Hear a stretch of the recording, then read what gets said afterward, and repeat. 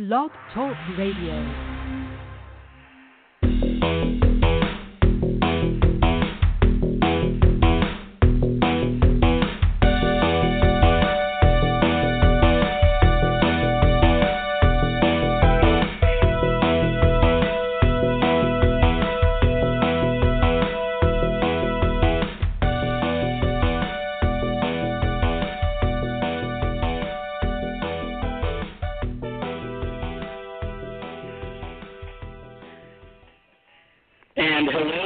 All you Metsian folk, this is the converted Mets fan Sam Maxwell, and you are here with a Metsian podcast. We are so thankful that you guys tune in every single week. And if you're just tuning in for the first time, please subscribe to us on iTunes or anywhere that you get podcasts. And please @ us if there's a place that you can't find us, and we'll try to make sure that we get on there. Without further ado, before we bring on our featured guest, let me bring on my co-conspirators here on the Metsian podcast, and we're going to start with Michael Collant. And Mike, you're going to basically be our COO, if you will, of Negro League history since on the 100th anniversary, as MLB has been celebrating all weekend. You've been doing a lot of research, as we discussed on the other podcast recently, Bedford and Sullivan. It would be my pleasure. Hello, Sam. Hello, and we're going to go up into Connecticut, and Mr. Rich Sparago is here with us. Rich, we're going to try to have as much fun as possible talking about something really dreary and depressing, the way the Mets have been playing baseball games.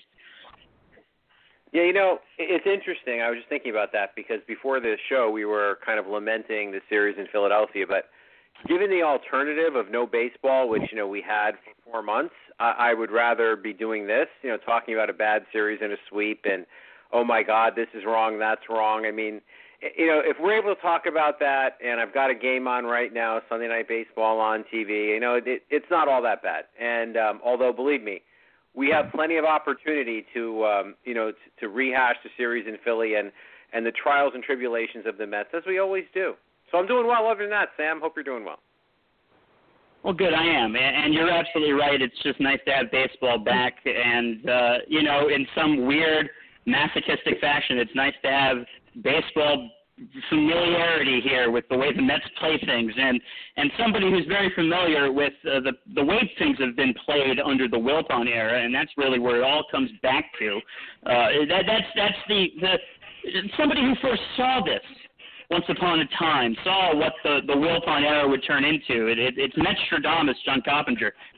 First, John, before we get into the way the Mets have been playing baseball, and as we were saying before, off air, in the context of what everybody has to be dealing with right now, how has your life been in dealing with COVID?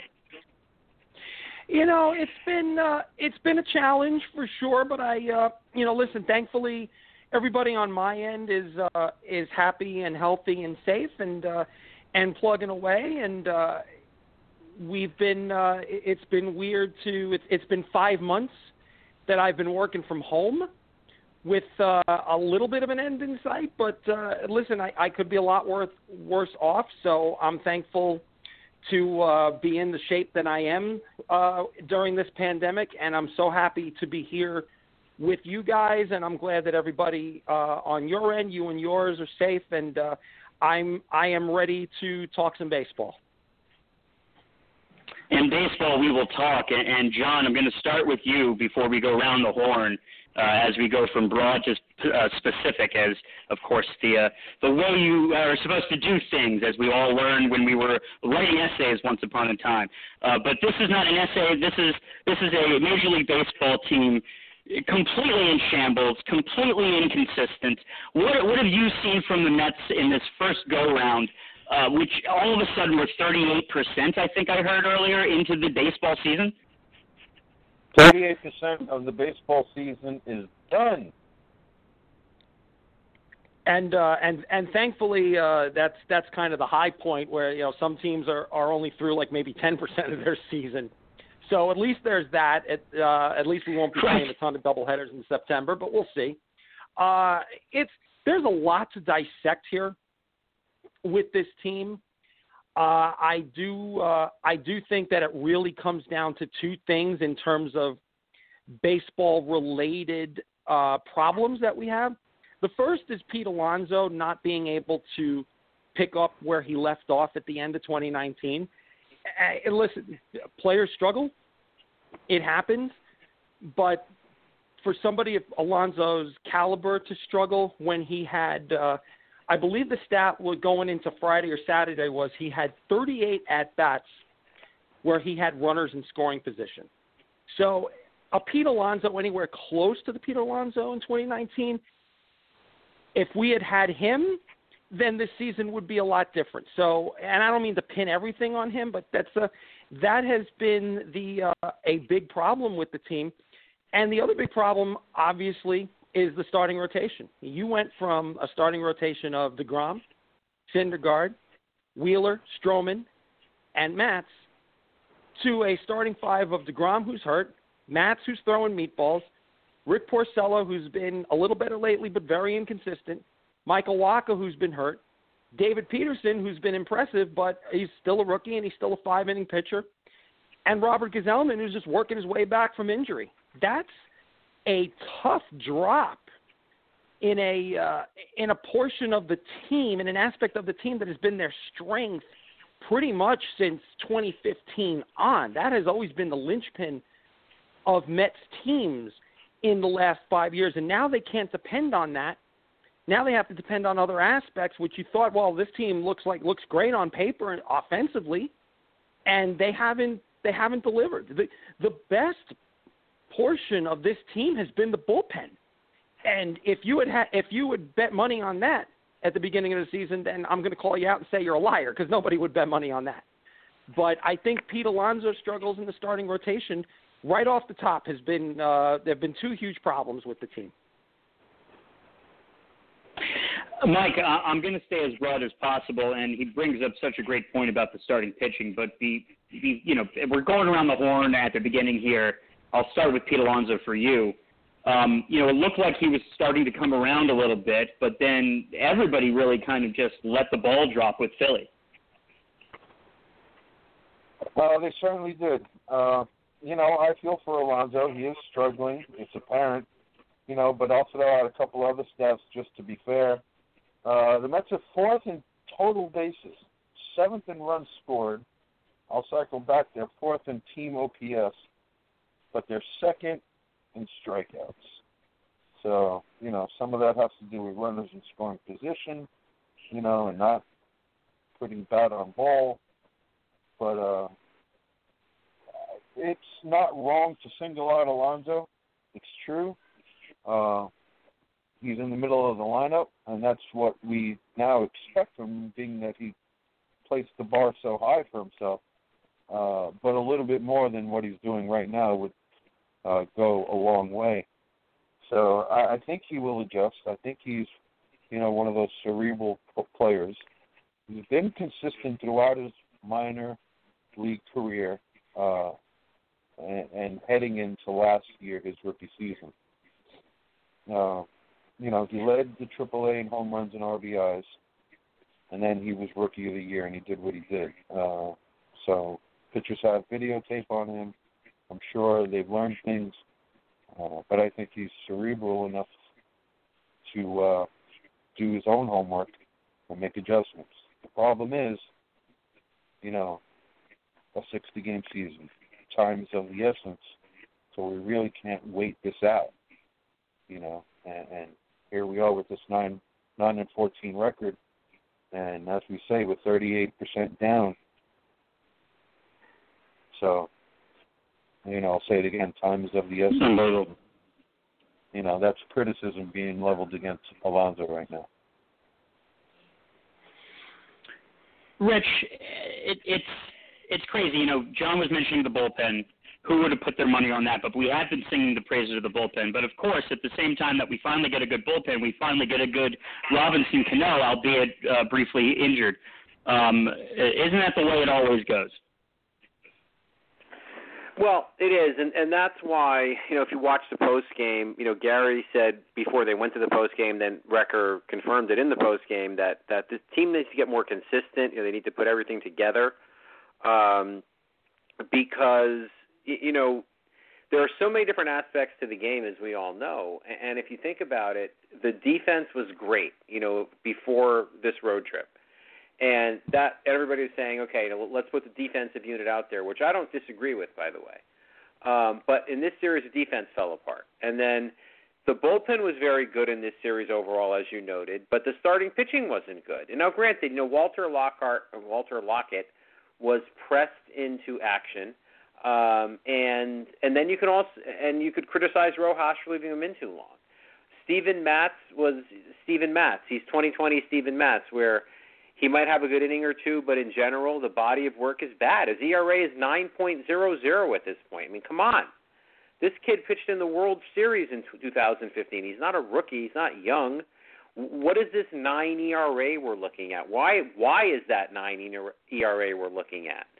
So there are some injuries to the starting rotation, absolutely, no question. The Waka thing, I almost was about to say you didn't see that one coming, but maybe you did. Waka's got an injury history, right? The Mets, we both know they picked up Porcello and Waka on the cheap. They picked up both those guys on the cheap, and this is what you get. You're getting from Waka. Did you have reason to think this wasn't going to happen? He's been injured a lot, and now he's injured. Well, history best predicts the future. From Porcello, you're getting kind of up and down work. Well, look at Porcello's body of work 2016 to present. Cy Young, bad season. Better season, bad season. What is Porcello now? Up and down. You're getting – none of this should be a surprise, So the rotation hasn't been good. It hasn't been consistent. The bullpen's been pretty good. That's true. The bullpen is good. And Betances, his last five outings, 5 innings total, 2 hits allowed, no runs. So you're getting something there, So you're getting that. But it's just, if you think about the 5 or 6 core elements of a baseball team, this team typically is firing on 1 or 2 of them at a time. And that's not good enough. And that's what you're seeing. That's why you're seeing them at 9-14, coming off a sweep against a team that – we all know the Phillies bullpen had a 9.6 ERA coming into this season. The Mets didn't touch him. They touched Neris the first night, but they didn't really touch the bullpen. I mean, somebody's beating that bullpen up. It wasn't the Mets, and I think that's why we find ourselves where we do. That they can't put anything together. Again, if you think about starting pitching, relief pitching, defense, hitting, in terms of on base hitting for power. They're doing maybe 1 or 2 of those things at a time. And hence, like Bill Parcells always said, you are what your record says you are, and they're 9-14 in last place, and they probably deserve it. I'm just thinking of Bill Parcells coaching the Mets now, because 9-14 record is, of course, we're 38% into the season, but that doesn't sound like a 38% record. And in football, that would be at least closer to an entire full season. John, the Mets are elixir. This is constant with, we hear like, the Mets are coming off a good series, and, well, boy, the Phillies are floundering, or the Marlins are floundering, or the Braves are floundering, and then we are elixir. And going to what we were talking about with Rick Porcello, it seems so far the Mets have gotten Rick Porcello's entire career in what is already a very strange season to begin with. Absolutely, and the other thing, too, is that you saw it juxtaposed with Zach Wheeler, who they gave up because they didn't want to pay $23 million a year for a third starter. Okay, that's, I could kind of understand where you're coming from there, but it goes back to what we say. If we if the Mets had ownership that was befitting of a team in the number 1 market in the world, then you would think that maybe they would splurge for that luxury, because starting pitching is not a luxury. So not only are you seeing Rick Porcello's entire career play out in 3 starts, you're also seeing Zach Wheeler's career over the last 2 seasons play out in Philadelphia, and he's pitching really, really well. And we're talking Cy Young candidate now. So it's frustrating to see that, like Rich said, you get what you pay for. They went and got 2 starters to fill Zach Wheeler's role. And what's the line about why Buzzy Bavasi traded Nolan Ryan? because he said, what was it? I'm going to trade if I'm going to have one 10 and 18 pitcher, I might as well have two pitchers that can go 5 and 9 for the same price or something like that. I think that's what they were thinking, but as usual, it backfires on them, and you saw it today. And that's such a good point. You know, we got to bring up Zach Wheeler in all of this, unfortunately. That's just like, Neil Walker at some point. I think he even scored a run today, Rich. It's just these ex-Mets that just, Pedro Martinez clinching playoff, berth against the Mets in 2009. These little moments that just rub in your face the failings of the Wilpons. Well, yeah, it all starts at the top, and I think we know that. And I think the decision to let Wheeler go for money and then buy two cheap pitchers, like John just said, you get what you pay for, and I can use another cliche: you reap what you sow, right? Because that's the truth. It's the truth, and that's what you're seeing. And then, Mike and I often rail about this following point, and I'm going to do it now. The team is just not well put together. It has talent. I think it does, because Luis Rojas in the post game today said, "Well, we have talent, and we're going to get out of this, and we're going to start playing like we have that talent." You do. I think a lot of people would agree. But the problem is the talent doesn't fit together. You have a team you have Dom Smith, who's your best. Leads the team with 6 home runs, 300 batting average, and you have to try to find a way to get this guy in every day, right? Because you have Pete Alonso, you have Dom Smith, you have J.D. Davis, you have Robinson Cano. You have all these guys who probably are best at DH. Granted, J.D.'s shown us a little bit of defense at third lately, but until today. It may have some talent, and that's why this team, I think you said it earlier, Sam, is good on paper, because you look at paper and you're like, oh, they've got some guys who can really rake. Okay. But the problem is they can't find a way to get these guys in the lineup because they're just not meant to fit together. And then when they do try to put them in the lineup, you have my favorite thing, I say, with a big sarcastic smile, which is forcing round pegs into square holes and getting guys playing out of position, and then what happens? Then the defense suffers, and defense will cost you games.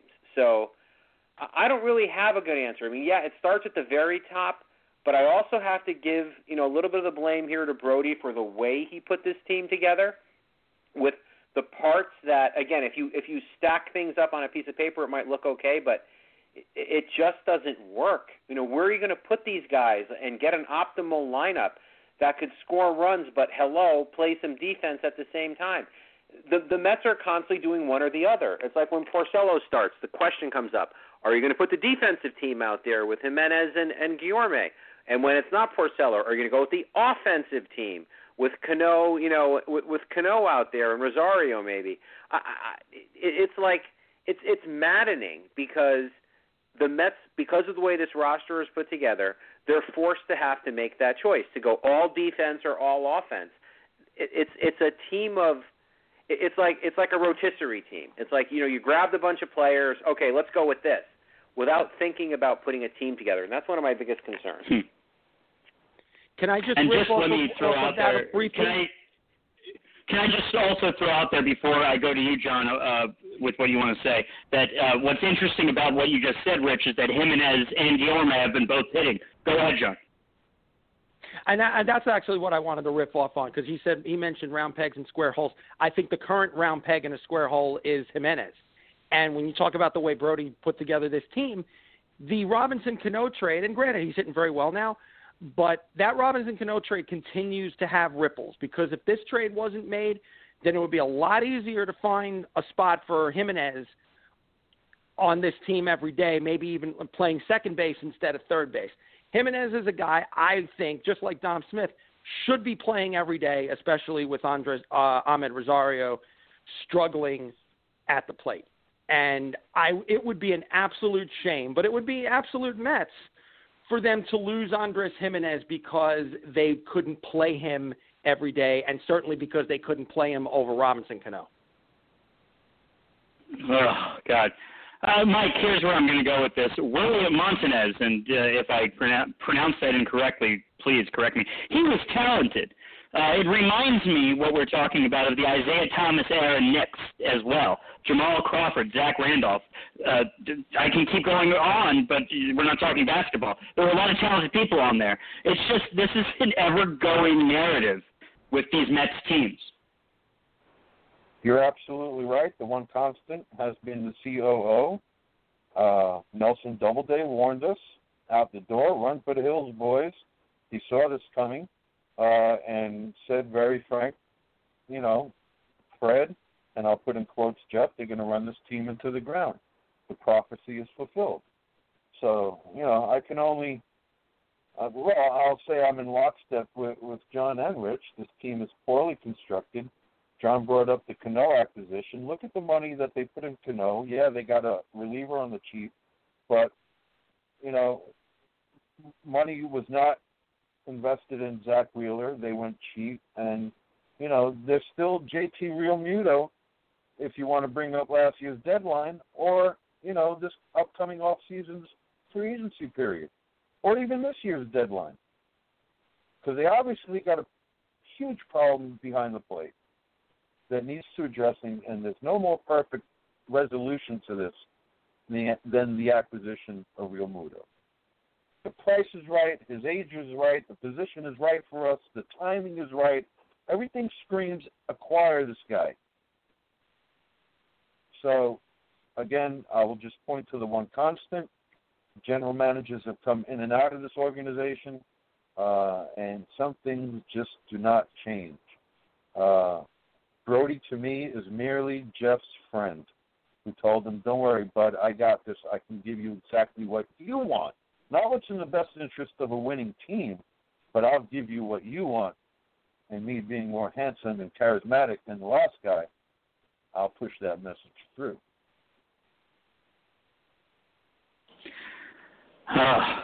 Rich, catching, Wilson Ramos.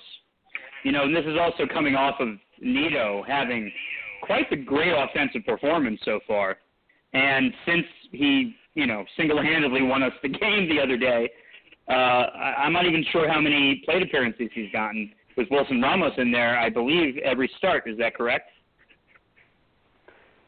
Well, yeah, Wilson Ramos so the Mets have played, Mets are 9-14, so they played 23 games. Ramos has played in 17 of them. I believe all of those as a starter. There may be one that he didn't start, so he's definitely gotten, two-thirds of the action. But I'll tell you what, I haven't been over a player as much as I'm over Wilson Ramos in a long time. The guy, what does he do right at this point, And the worst thing you could say about a player, and I'm not saying this is true, I'm talking perception now. Perception is that his effort isn't there. Look at what Anthony Recker said in the postgame. The pass ball. He's like, yeah, I know he was set up inside and the pitch missed outside over the plate or maybe off the corner. He goes, you've got to catch that ball. You have to. And the tag the other night. This is a 10-year, or lack of a tag. This is a 10-year veteran. And he's way out in front of the plate, and his technique of going to get the runner, he's got to go over his knee. The technique is just way off. Offensively, he's lost. He can't throw anybody out. The guy is an absolute liability on the team right now, an absolute liability all around. And, it's laughable that he has an option next year. Yeah, really? Okay, no thank you. And the question is, where do they go now? Everybody's like, Tomas Nido. Well, did he have a great game Thursday? Of course he did. It was wonderful to see. Tomas Nido's not the answer. And at this point, the Mets are going to have to cobble it together for the remaining games this season, and just try to survive with what they have with Ramos and Nido, and catching is going to be a black hole the rest of the way. But they've got to address that position. They have a lot of needs in the offseason, and we'll talk about many of them, but they have got to address this catching situation because, I don't know if I'm overly biased at this point. Tell me if I'm wrong, but Ramos right now is an absolute anchor on this team. I don't mean it in a good way. Like he's dragging them down kind of an anchor. And it's like It's just such a glaring hole on both sides. Even if you have Nito out there, I personally don't think Nito's much of a hitter. I know he had a great day Thursday. At least you'll get good framing. He'll call a good game. He maybe could throw somebody out. He could make a contribution. Ramos can't do that at this point, and it really hurts. And catching is a very key position. It really hurts them that they're struggling with him back there. So, yeah, I mean, that's my comment on Ramos. I mean, I don't have to. I can't agree with you. I mean, in terms of that anchor element, with Nito, and I'll go to you, John, next on this. The one thing that you're going to get from him is he's trying to prove himself, and right now, so far, he seems to be doing a better job at the overall game of catching on both sides than Ramos is, and Ramos is just he's a completely, like when you're watching, let's go to that play specifically on Friday night. When you're watching it, all you're thinking to yourself is, dive a little bit more, man, dive. I'm going to lead this off by saying I feel awful for Wilson Ramos. And I think it's a possibility that this is a step further than what Rich is saying about being a complete anchor. I think that there's a possibility that what we're seeing is perhaps the end of Wilson Ramos's career. Because it happens with some players. When players get old and they get ineffective, sometimes it happens like that. It happened with Roberto Alomar, as we saw. It happened with a guy like Ron Say. And it happens to plenty of players. And with Wilson having gone through so many injuries in his career, and playing the position he has. You look at the technique that he has, just like what Rich is saying, the technique going down to a knee, the technique on a tag. It seems like this is a guy that might be breaking down before our very eyes. And it sucks. It sucks because it could be mistaken for a lack of trying, a lack of caring, and a lack of effort. And I saw some very influential baseball people on Twitter say that about Ramos, that if you're not going to care, then you might as well opt out. And then you see a tweet with a quote from Ramos saying, man, I don't really see my family on the road anymore because of the pandemic. So all I do now is when I have a tough night, I sit in my hotel room and I obsess over it all the time. This isn't somebody who is going through a lack of caring. This is somebody I think is going through a really tough time physically and mentally, and it could be the end. It's terrible to see. Now, it does mean that they're going to have to address the catcher situation. Nito, I think, can be a help. I mean, listen, guys like A.J. Ellis have gone through a nice long career latching on to ace pitchers like Clayton Kershaw and being their personal catcher. Maybe that happens with Tomas Nito. He certainly has enough ability defensively to do that, and I certainly think he could help a defensive lineup, like when they put out Guillorme and Jimenez and Billy Hamilton up the middle. I think that could be a nice lineup. You're going to have to pray for runs. But, yeah, after that, you're going to have to shore up that position, and a lot of people are already talking about JT Realmuto, and I'm sure they'll be clamoring over him for all off-season. But, man, that seems to me like somebody we're going to obsess over, but he's going to break our hearts by signing an 11-year deal with somewhere random like Arizona. That's the way it feels to me, unless, of course, we get a new owner that's willing to spend some money. But, yeah, I think this is going to be another train that runs into a brick wall when it's all said and done. And ownership is certainly somewhere we're going to go at some point. But I'm going to go back to what you said, John, about the psychological element, and I'm going to go to Mike with this. There is that to think about. He did put that thing about how his post games are these days, especially when he has a bad game. So I think there's a lot of merit to everything John said about what we're seeing with Wilson Ramos. Sure, I'm compassionate to that. I have feelings. He has feelings just like everyone else does. But the pragmatist in me says his knees are worn. He has no mobility. He's a liability behind the plate and to our pitchers. starting rotation in particular. And me personally, I place heavy emphasis and much value in a defensive receiver. So this is all before the tweet, the post game, the game itself, or even this last week of action. I never liked the acquisition in the first place. So that's where I stand. Can't argue with that. You are listening to a Metsian podcast. We're about a half hour in. And going around with that, John, what are some of the other glaring holes on this team right now that you really just want to get off your chest? Well, I do think, like I said, Alonso's struggling, Ramos is struggling. Ahmed Rosario, who seems to always make great strides as the season goes along, is really struggling, reaching for outside pitches, trying to pull everything, and he's hitting 200. I think that's something that I think he's somebody that's going through it right now. There are some bright spots. When they put that defensive lineup out there, Andres Jimenez, I think, is somebody that could be – he looks like somebody that could be a rock for some team somewhere. Hopefully it's the Mets. But his instincts and his reflexes and the way he thinks the game is just so natural and so fluent. I can't remember the last time the Mets had a shortstop quite like that, that's been so steady. I wouldn't even put Reyes in that discussion because Reyes had a lot of ability and a lot of flash, but never struck me as somebody who just thought the game. Maybe that's not fair of me because Reyes did play a very, very good shortstop, excellent shortstop. Maybe Ray Ordonez is the guy you have to go all the way back to in terms of instinct.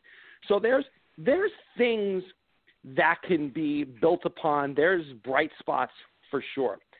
I think, and this might be a stopgap for me, but I think what Luis Rojas has to do right now is do what he said in the beginning of the season before the season started and say that in a 60-game season, you've got to manage to win.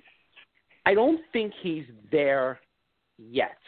And I say that because I think he's still managing for a 162-game season, trying to get Rick Porcello a sixth inning, trying to get Steven Matz through a tough inning in the fifth against the Phillies, not having somebody up with Walker Lockett in the fifth inning against Philadelphia. Now, 3 in a row. I don't think today was as egregious as the other two.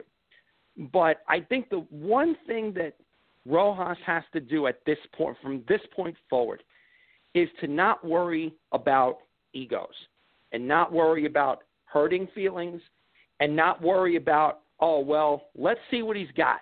Let's see if he can get through this. This isn't the season for that. You have a relative strength in the bullpen. You have extra relievers because the roster is bigger. So if somebody gets into the littlest hint of trouble in the starting rotation, you get somebody up. When the sixth inning starts, you get somebody up. Have somebody warm so that you don't have to wait for Andrew McCutchen to hit a home run to get somebody in, or you don't have to wait for Bryce Harper to hit a seed off of the right field wall. And I think the same is true in terms of Wilson Ramos. If this is indeed the end, or even if it's not, but this play from Ramos continues, and I feel, as bad as I feel for Ramos, and as I've articulated that, now's not the time to worry about his ego. If Tomas Nido can give you more production, even if it's just defensively, at this point, then he should play some more. I think the pitchers would enjoy throwing to him. Not that they don't enjoy throwing to Ramos, but there was that conversation last year. So I think if Luis Rojas stops worrying about egos, then maybe we get a little stability going here, and maybe we even get a little accountability going here, and maybe they could chase a fringe wild card spot and hopefully just get a good feeling back in the room.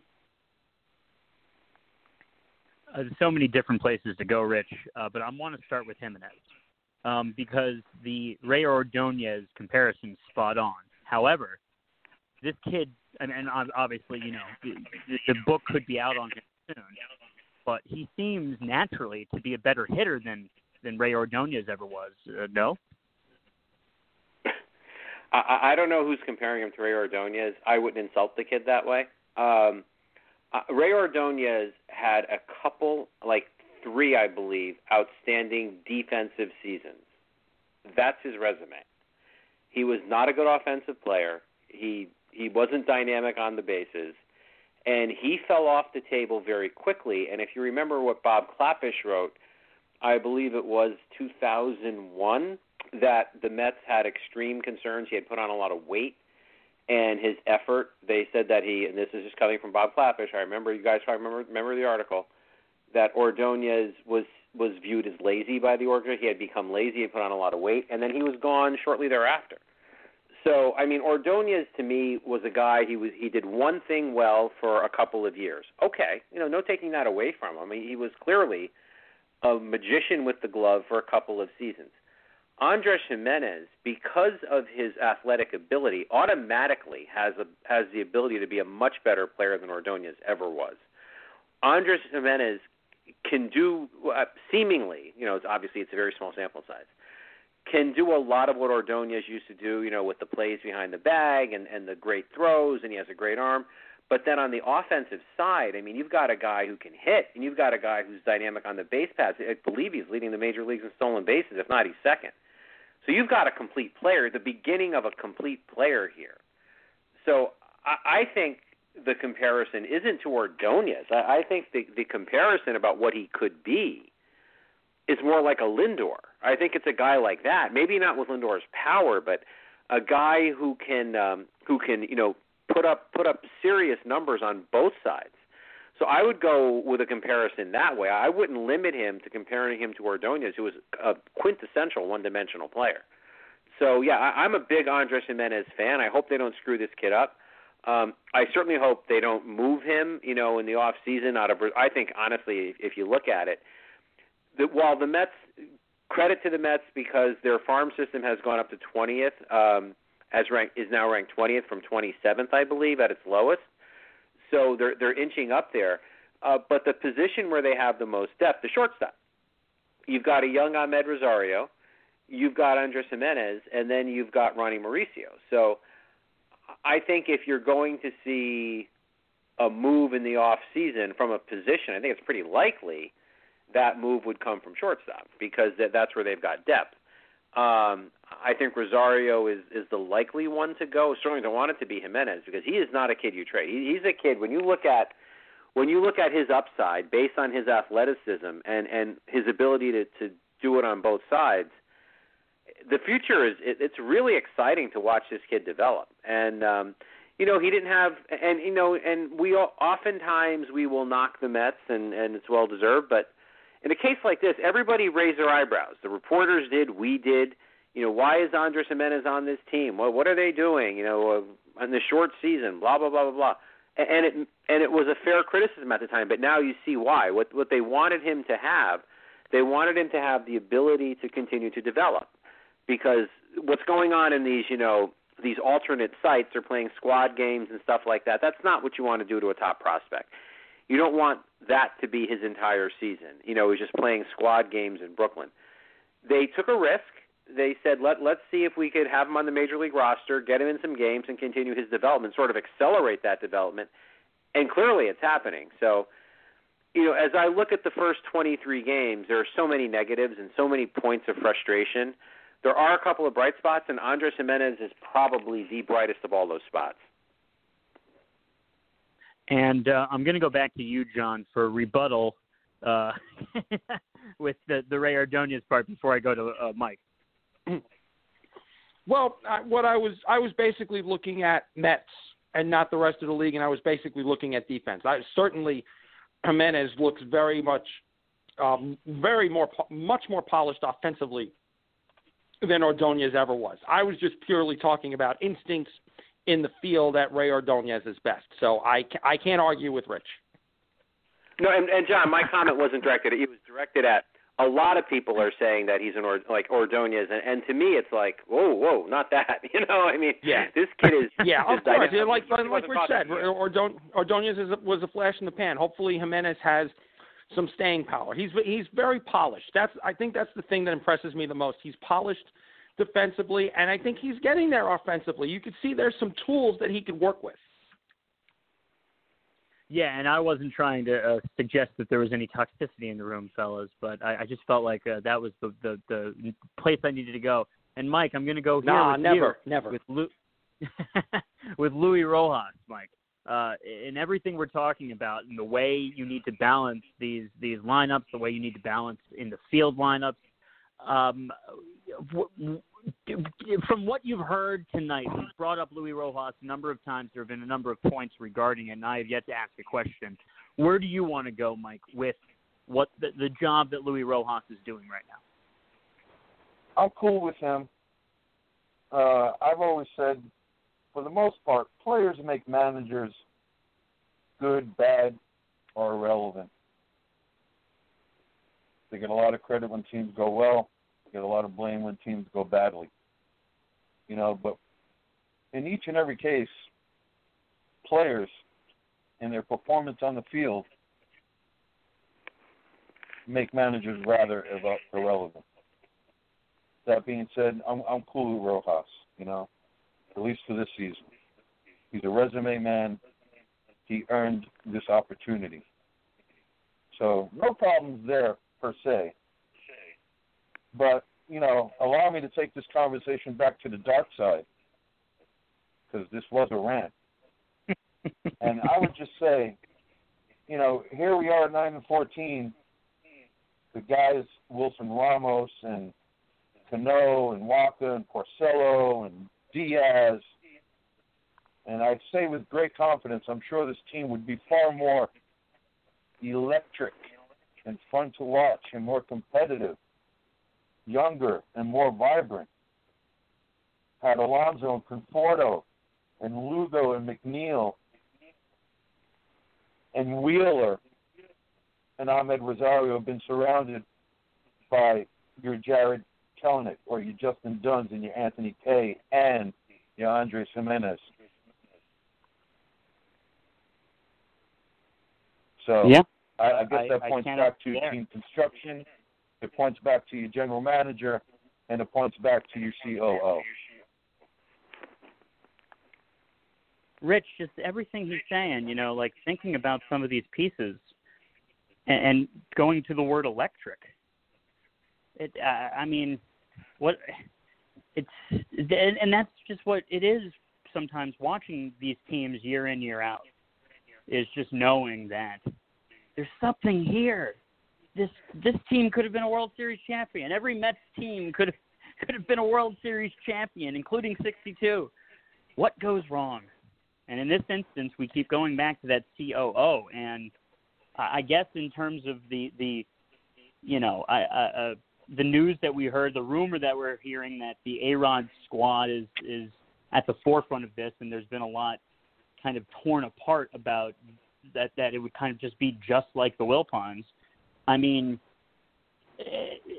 everybody could either have their way of doing things,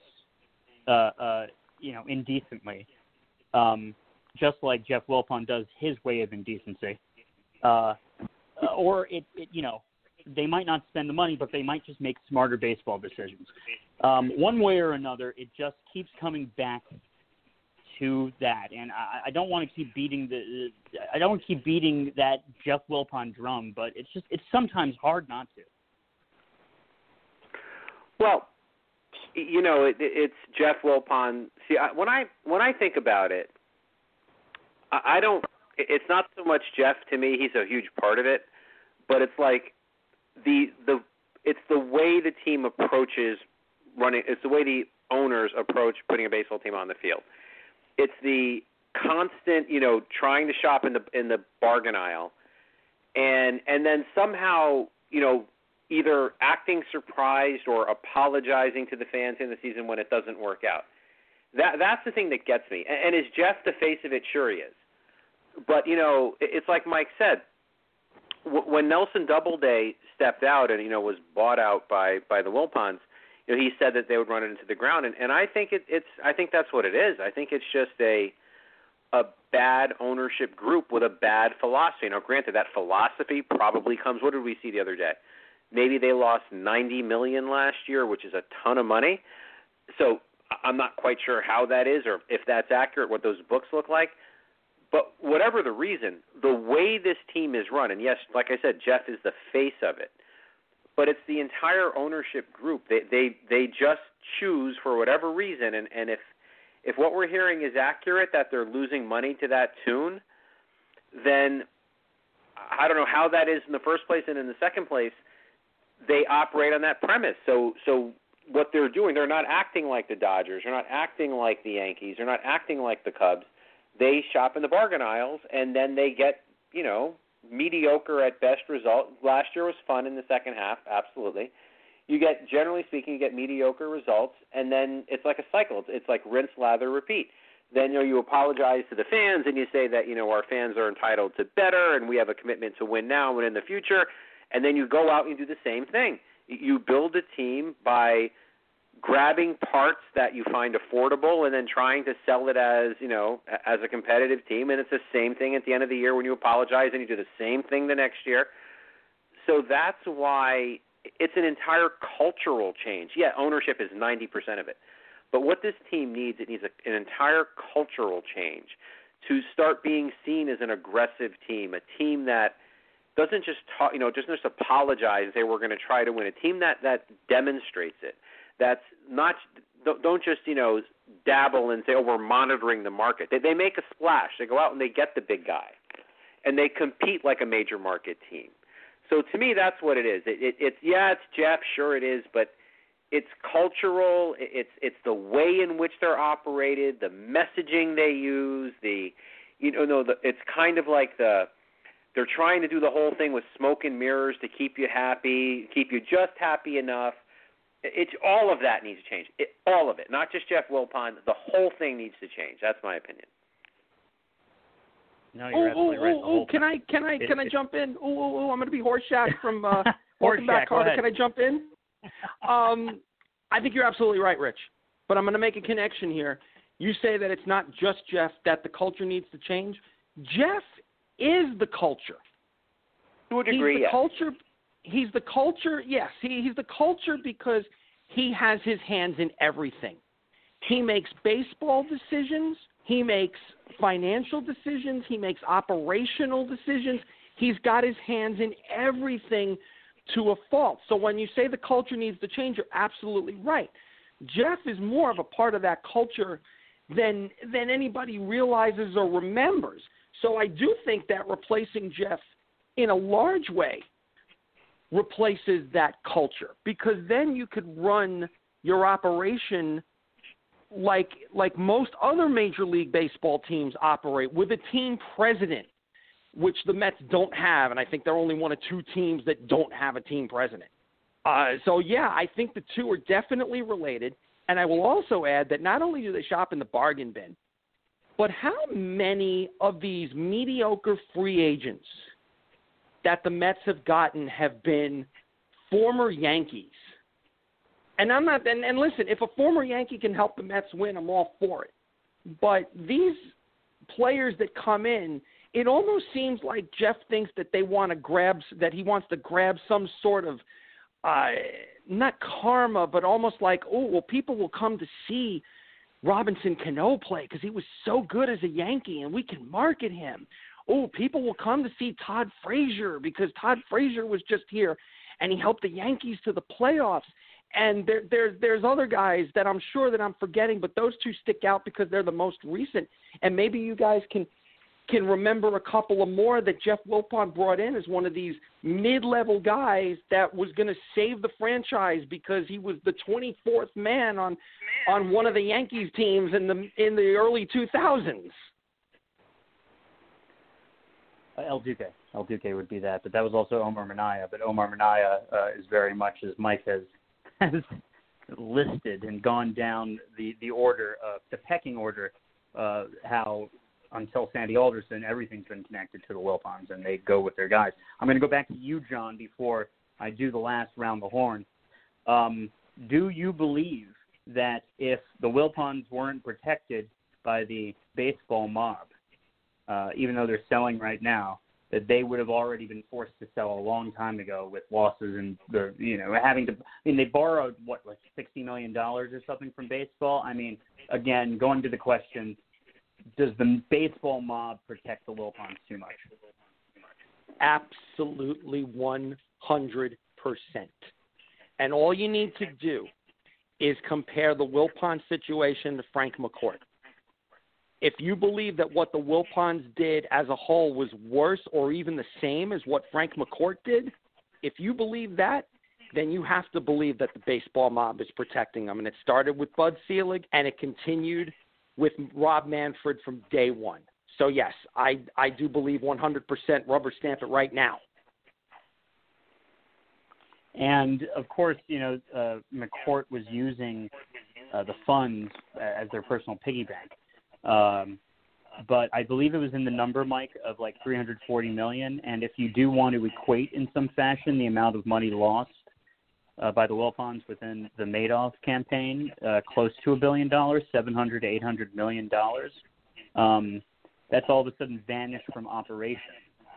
And let's also remind everybody that the position that John was referring to that most baseball teams have, the team president, generally that entire position name is the president of operations. Why don't we have a president of operations? Well, because the person who would generally be the president of operations has decided to call himself the chief operating officer.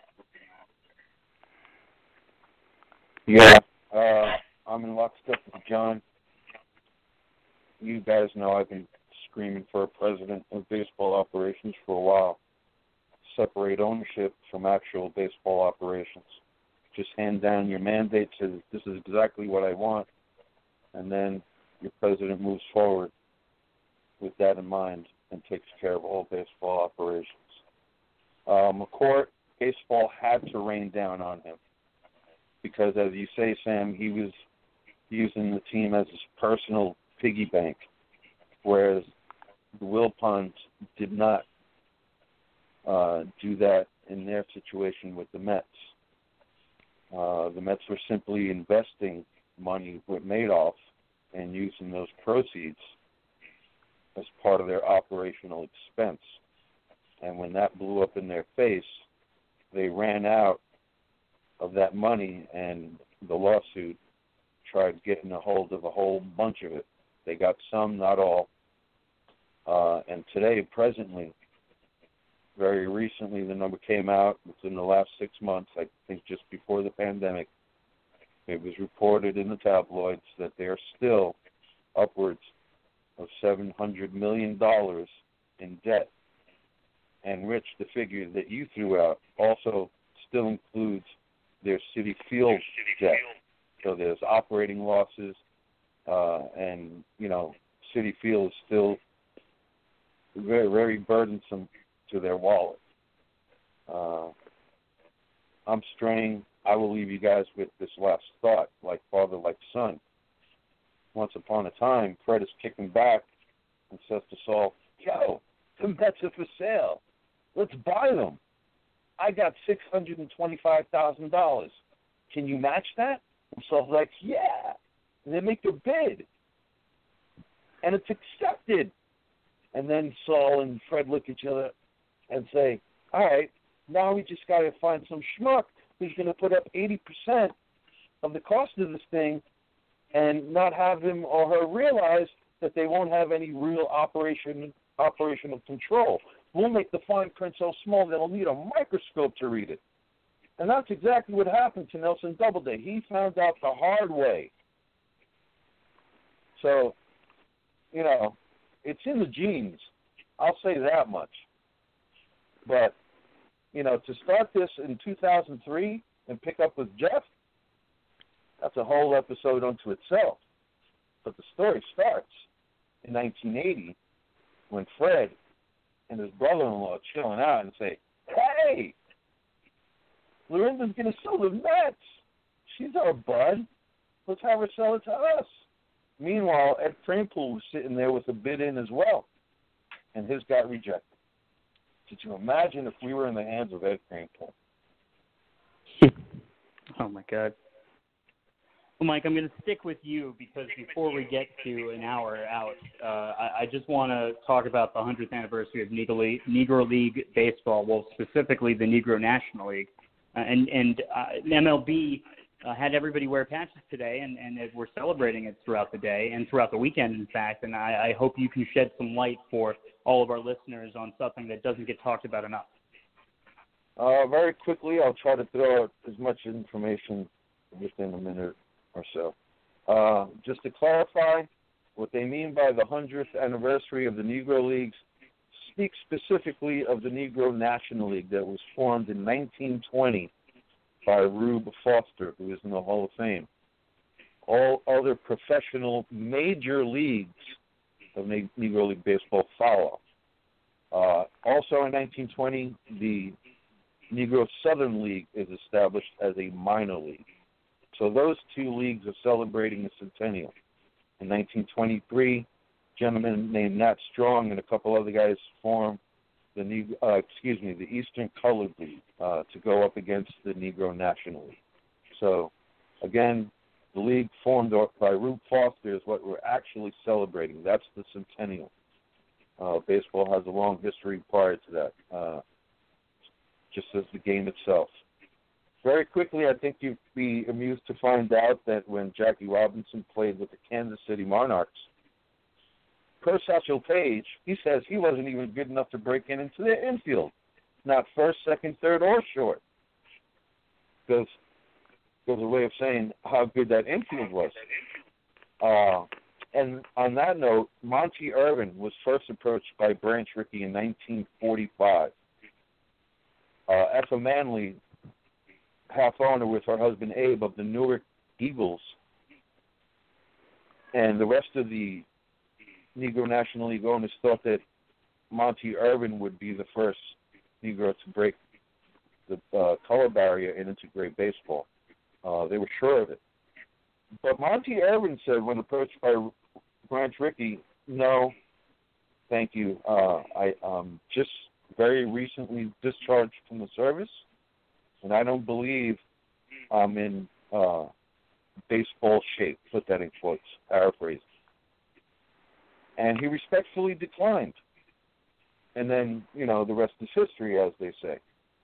But Monty Irvin could have been that man, and that's one of the greatest ifs of all time, I think, in baseball and American history and culture. Locally, we have the Brooklyn Royal Giants, great team from 1905 through 1942. Some other local clubs that played either here in the city or at Hinchliffe Stadium in Paterson, New Jersey. You have the New York Black Yankees, the Cuban X Giants, the New York Lincoln Giants, and those are just some of the local clubs. So, happy anniversary to Negro League Baseball.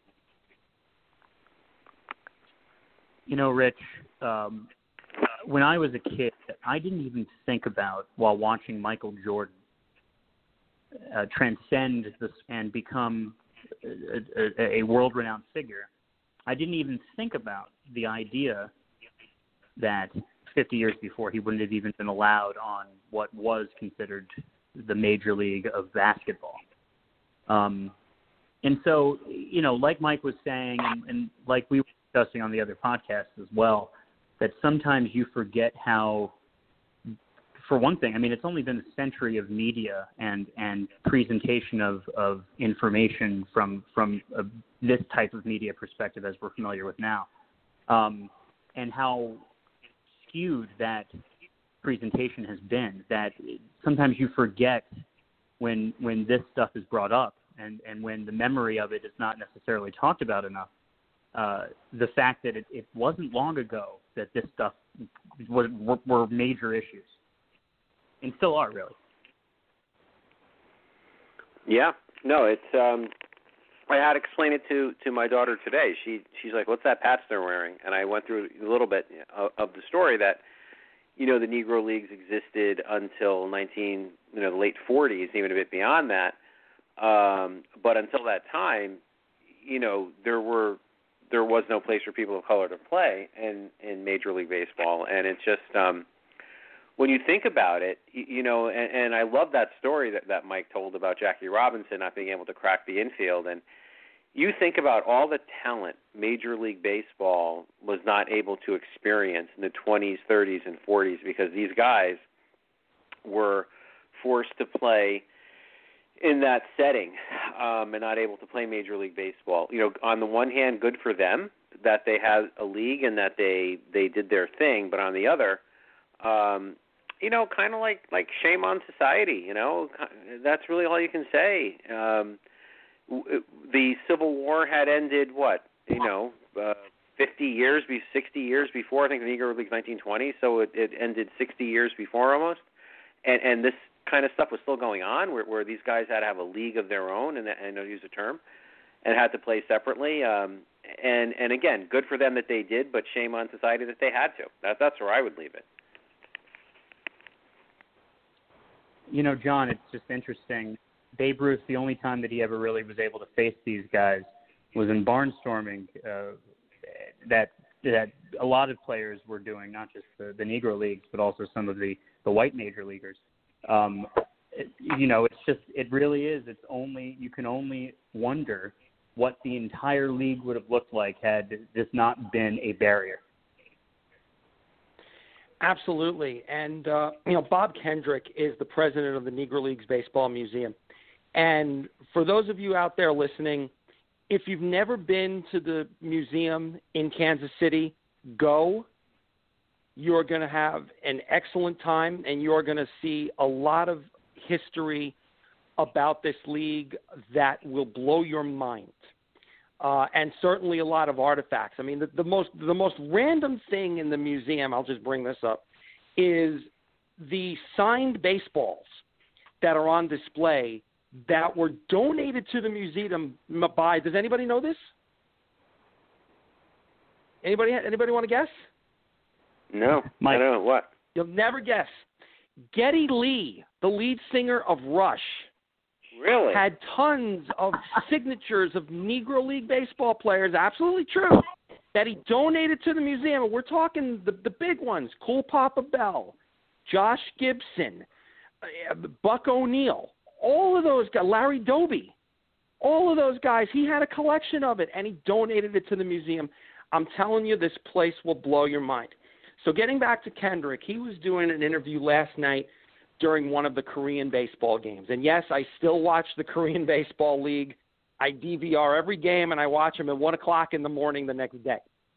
And he was talking about the upcoming 100th anniversary of the league. And what he said was, look, the Negro Leagues certainly represented a dark time in history because of the continued segregation and because of the fact that these stars like Bell and Gibson and Buck O'Neill couldn't play in the majors. But he said, you know what? You had the fact that we had a league that could showcase the very best of our players, just like Major League Baseball showcased the best of white America. The Negro Leagues showcased the best of African American players, and it was glorious. And he said, anybody that comes to the museum, anybody that talks about the Negro Leagues, he would want us to focus on that not that it was segregated, although it's definitely a part of history and a part that should be noted, but also remember what great baseball that there was in these leagues and what great players there were in these leagues that still get talked about today in a mythical sense, like Josh Gibson hitting the longest baseball anybody's ever seen. I wish I could remember the name of the player who they said that he was so fast that he'd turn out the lights and he'd still be light when he'd be under the covers. Players like that. So let's on this day, let's celebrate the Negro Leagues and remember what great baseball was played. Hear, hear, and I heed everybody to head out there when it's finally when everything's finally back to normal and in a safe and healthy fashion, of course. And for now, though, one of the things you can do, shameless plug, is go to Brooklyn Trolley Blogger, where our Mike LaColant has at least unfolded the Brooklyn Royal Giants side of things, and it's pretty remarkable attention to detail that he has put forward for us. So thank you, Mike, for that. And before we leave, as you all have been listening to a Metsian podcast, I'm just going to go around the horn for anything that we haven't touched upon. I'll start with you, Rich. Is there anything that you wanted to mention? No, I think we hit it all. I think we hit, the change in ownership. But one thing we didn't really hit on directly was that something came out just now, late this afternoon actually, and it's being written about now, that the Arod group is considered to be the favorite at this point. And I don't think it's a matter of money. Tell me what you guys think. I know obviously nobody can outbid Steve Cohen, but I believe I'm hearing that there are some concerns by the owners about having Steve Cohen in the fraternity, so to speak, because of some of his past business dealings that maybe weren't quite above board. And if that ends up being the case, what a shock. I'm not even talking about Arod. That's the obvious. That's the easy one. Arod, Mets fan, played for the Yankees, owning the Mets. I'm not talking about that. What a turnaround it would be, because everybody's assuming, everybody's assuming Steve Cohen's going to be owner of the Mets, Uncle Stevie, all this kind of stuff. And if it ends up not happening, regardless of who it is, and I think it's even more ironic that it might be, a group led by Arod, but regardless of who it is, how do you guys react to that? I mean, because it was considered like a de facto done deal, that it was going to be Steve Cohen, but the reports are out there now that it might be the Arod group. And again, it doesn't explicitly say because the owners won't approve Cohen, but I have to think that's the case. What do you guys think? John, I'm going to go to you first, but I'll say this. You got to think about the hubris of these guys, which also I'm grouping Robert Manfred into this. It's just like history repeating itself, if you know anything about the history of the way owners look at the next generation. I'm not surprised that they wouldn't want Cohen to be the new owner. I think if that was the case, I think if they were comfortable with Cohen as the owner, I think he'd be the owner already. I think it would have been rubber stamped. He's already an investor in the team. He's got a ton of money. He'll operate the Mets in a way befitting a top market franchise. I think if it was anybody else, I don't think the other owners would have a problem with it. But because it's Steve Cohen and because he's pissed some people off before, I think they're finding any solution that doesn't involve him, and it's a shame. I have no qualms about Arod being a former Yankee. I don't have qualms about him per se. I have qualms about the amount of people he had to get into this bid to make the money high enough for the owners to look over his way. I think they're going to bend over backwards to try to get Arod as an owner because of the name recognition and because of the name recognition of some of the other bidders, like some of the NFL stars, like Travis Kelce and the like. They were even talking that Mason Plumlee, who used to play for the Nets, would be an investor, which is just very random and weird. But I think that it would be a shame if that were to happen, especially since Arod came out in support of a salary cap. Even he denies it, but he basically said everybody's got to work together. So he's definitely not going to be on the side of the players in a lot of this. So, yeah, it scares me. I think it would be the final middle finger to Mets fans if that were to happen. And again, I got nothing against Arod, but I think that this is something that baseball is going to try and craft, and I think it's in everybody's best interest except the Mets. That's how I think that they're thinking on that. And the last two things I want to say is that the player who I mentioned, who was so fast he can get in the bed while the room was still light, that was Cool Papa Bell. I just looked it up. Yes, exactly. I just wanted to throw that in. Here on that little anecdote for our listeners at the end there. But Mike, I'll go to you with the ownership stuff. How do we go from Jeff Wilpon announcing that Steve Cohen and they are working on a deal to where we are now? The Mets, by any other name, are still the Mets. I think Shakespeare said that. I'll believe it when I see it. I'm not so sure who's behind Arod's backing his group. I remember reading it. I just can't recall it. I think bankers, but it doesn't matter. What matters here is that ownership is a closed network. We don't know what they're thinking or what's in store for us, and times change, as John alluded to. It's a different generation going on here. It's like what George Carlin said. Yeah. It's all one big club, and we ain't in it. Yeah.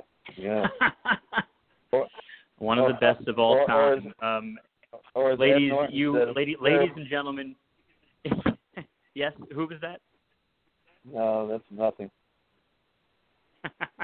Well, ladies and gentlemen, you have been listening to a Metsian podcast, and we're so thankful that you do. Again, subscribe on Apple Podcasts, Spotify, wherever you get podcasts. Go over there and subscribe and let us know if we are not there, and we will make sure to be there the next time you check.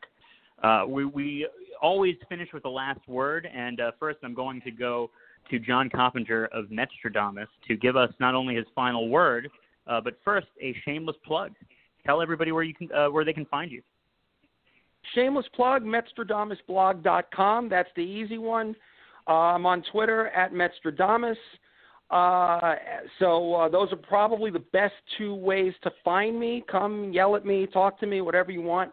My final word is that I believe that before the end of the season, we're going to see a major league appearance by Matthew Allen. On the Mets. All right. Little prophecy by Metstradamus there. I like it. So we'll see if that prophecy comes true. Thank you, John, of course, for joining us. And I'm going to go to Mike first. Me. Thank you, man. Yeah, no, of course. As always, you're always welcome back. And I'm going to go to Mike LeCoulmont next for his last word. Last word. Thank you, Sam, for that plug, and for everybody listening. Delve into the Negro League Centennial. It's a lot of fun, a lot of history. Thank you as always, Mike. And Rich, I'm going to go to you last for your last word. Mine, I guess, is more trite. I'm going to go with 2 words: wake up. The Mets need to wake up. They have 8 teams will make the playoffs in each league. The door is wide open. They look like they're asleep, and I know that that's not. Who knows what kind of effort they're putting? That's not what I'm talking about. They just look dead. They look awful. So I'd like them to to wake the hell up here, and get themselves righted. The season is slipping away. Let's tighten up some of these screws that are loose, like the defense and the situational hitting and that kind of stuff, and just wake the hell up and play better baseball. Thank you, Rich. And my last word is fundies, or good ones rather. Play some good fundies, everybody. Just tighten the ship up, like Rich alluded to with those screws. That's basically it. And the only other thing I can say is for everybody, because unfortunately, as much as I like to try to avoid it, and I like to try to avoid it on this podcast, needs to keep their guard up and stay safe and healthy with this entire thing. We don't even know whether we're going to finish the season, but right now, as things just keep marching along, all of a sudden we are getting used to baseball again. We are getting used to sports again. But that doesn't mean that we need to let our guard down. Never need to let your guard down. So keep the wits about you out there. Stay safe, stay healthy. And that's not just a well wish. That's also, make sure you're taking care of your immune system. Make sure you're putting up the proper guards to prevent yourself from potentially getting this thing. And again, thank you to Metstradamus for joining us. Thank you, John. Thank you, Mike. Thank you, Rich. And thank you to all of you out there. And there's only one way to finish this. I'm going to go to you, Rich, for it. And that would be something that hopefully we'll be able to say all together in person in, not 8 months or so when the new season begins. And that would be, let's go Mets. Let's go Mets. Go Mets. Let's go Mets, everybody. Take care. Thanks, everybody. Have a good night. Good night. Bye now. Thank you, guys. Let's go Mets.